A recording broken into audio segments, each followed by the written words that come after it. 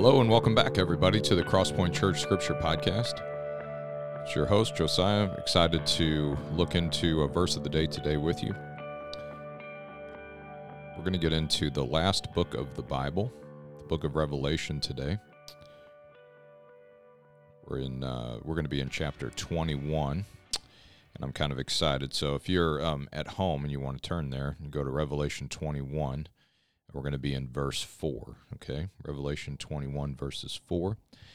And reading from the ESV, it says, "He will wipe away every tear from their eyes, and death shall be no more. Neither shall there be mourning nor crying." Mourning there is not like what happens when the sun comes up. It's like mourning for someone who's lost or dead. "Neither shall there be mourning nor crying nor pain any more, for the former things have passed away." All right, Revelation 21 and 4. "He will wipe away every tear from their eyes, and death shall be no more. Neither shall there be mourning, nor crying, nor pain any more, for the former things have passed away." This passage is the hope of Christianity, and it's referring to that day when Christ returns and we enter into his kingdom forever. Where his will is done and his kingdom has come on earth as it is in heaven. That's the ultimate aim of our faith and what all of us Christians are waiting for.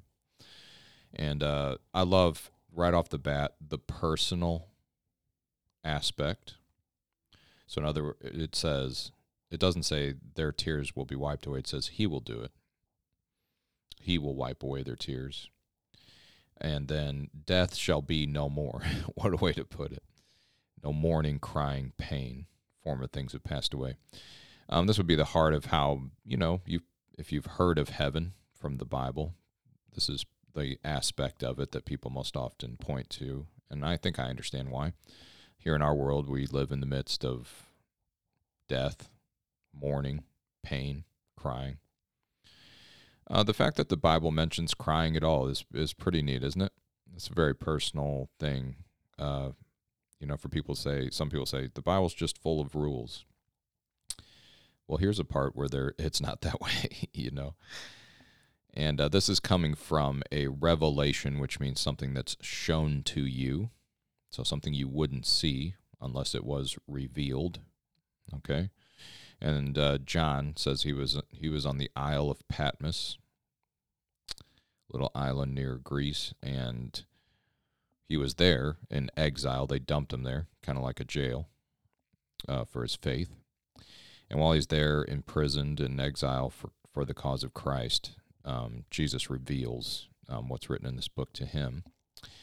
And it starts here at verse 1, a fuller description of the end of times, the new heaven and new earth that John's talking about. It says, "Then I saw a new heaven and a new earth, for the first heaven and the first earth had passed away, and the sea was no more. And I saw the holy city, New Jerusalem, coming down out of heaven from God." So there's a city coming down from heaven from God, "prepared as a bride adorned for her husband." And we know who that husband is, right? That's Christ. That's where we see him in this scripture. Our church, we as a church, are being prepared as the bride of Christ. And here in the end, we have this picture of God revealing a city from heaven and then presenting to Christ his bride, the church. "And I heard a loud voice from the throne saying, 'Behold, look, the dwelling place of God is with man.'" So where God wants to live is with man. Can you believe that? I think the separation from God that we all feel, and the fact that this world in many ways is separated from him, can start to feel like that's just the way life is. But it isn't the way life is supposed to be. We're supposed to be with him because his dwelling place is with us. He will dwell with them, and they will be his people, and God himself will be with them as their God. Okay? And that leads us to our verse 4, where you say, okay, if he's going to be with us, what's he going to do then? Well, for one, in verse 4, he'll wipe away every tear from their eyes, and death shall be no more. Neither shall there be mourning, crying, nor pain any more, for the former things have passed away. And he continues on in verse 5, "And he who was seated on the throne said, 'Behold, I am making all things new.'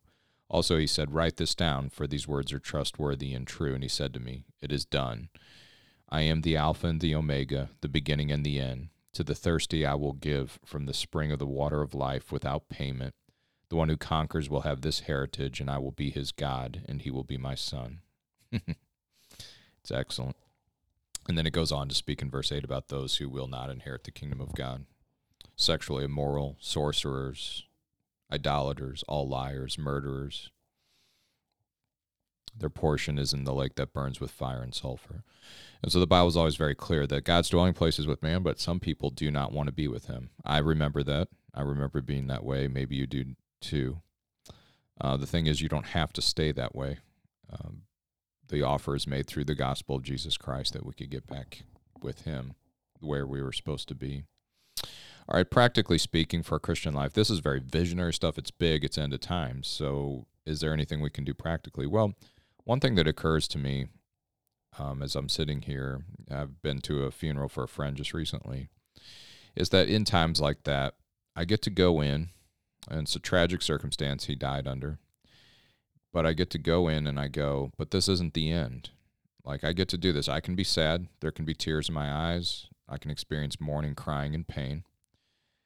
But this isn't the end for me, because I am headed towards not just death. You as a believer are headed in your life not just towards death, but what all of us are headed towards now, like what our lives are ultimately headed towards, is that day with our faith in Christ, that we know that God will reveal his city and he will personally wipe away every tear from our eyes, and death, mourning, pain, crying shall be no more. Former things shall pass away. So as we face our troubles today, whatever trials and struggles we're going through, as Christians, we don't face them as, well, this is all there is to life, so you have to make the best of it you can. Instead, we know this is not the way that life is supposed to be, and we can live accordingly. We have Jesus Christ as an example of that. Jesus lived among us. He experienced mourning, crying, and pain, but he did it redemptively with his faith in God and his Father. He never even allowed death itself to rule over him or change his behavior or take his faith away. Okay? And we are supposed to follow in those footsteps. So as Christians, it's not that we won't experience hard times. It's that those hard times are not all there is for us. I would, if I were you, I'd recommend going on and reading and meditating quite a bit on the whole chapter of Revelation 21. It's just good stuff, and with the intent of getting a higher perspective on the tough times that we're all living through right now. There's a hopeful and a redemptive aspect that you will find, I think, very powerfully in Revelation 21. So praying your way through that, you could do a lot worse than that. All right, guys, thank you so much. I was glad you're along for the ride. I love it when we get into the book of Revelation because so many of you have questions about it. And I love when we just get in and start seeing, oh, there's tons of just normal stuff for the Christian life in there and powerful stuff that we can understand. There's quite a few things that are hard, but man, I'd say the majority of the book of Revelation is things you can benefit from and understand now. All right, I hope to see you next time.